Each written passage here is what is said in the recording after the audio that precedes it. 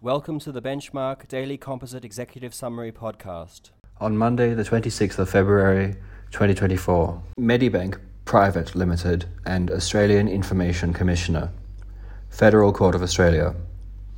Court refused to restrain the Information Commissioner from concluding two investigations, both covering the same ground as litigation in the Federal Court, on the basis of potential inconsistent findings.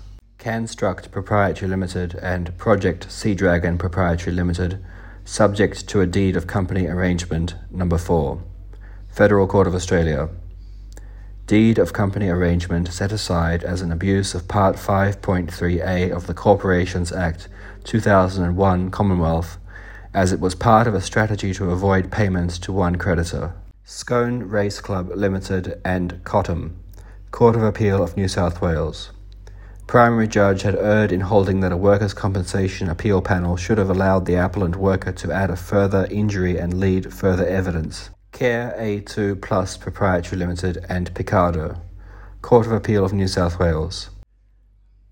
An accountant held out as the CFO of a company used as an instrument of fraud had been no mere conduct, but had personally engaged in misleading or deceptive conduct.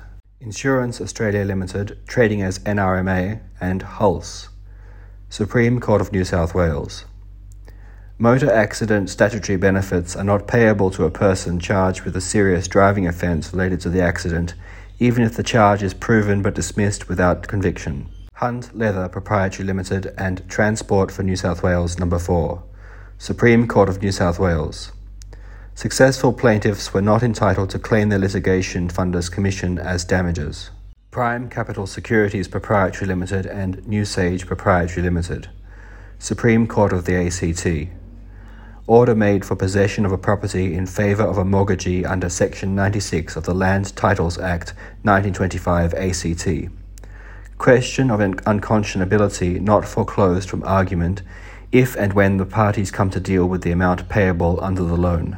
Thank you for listening.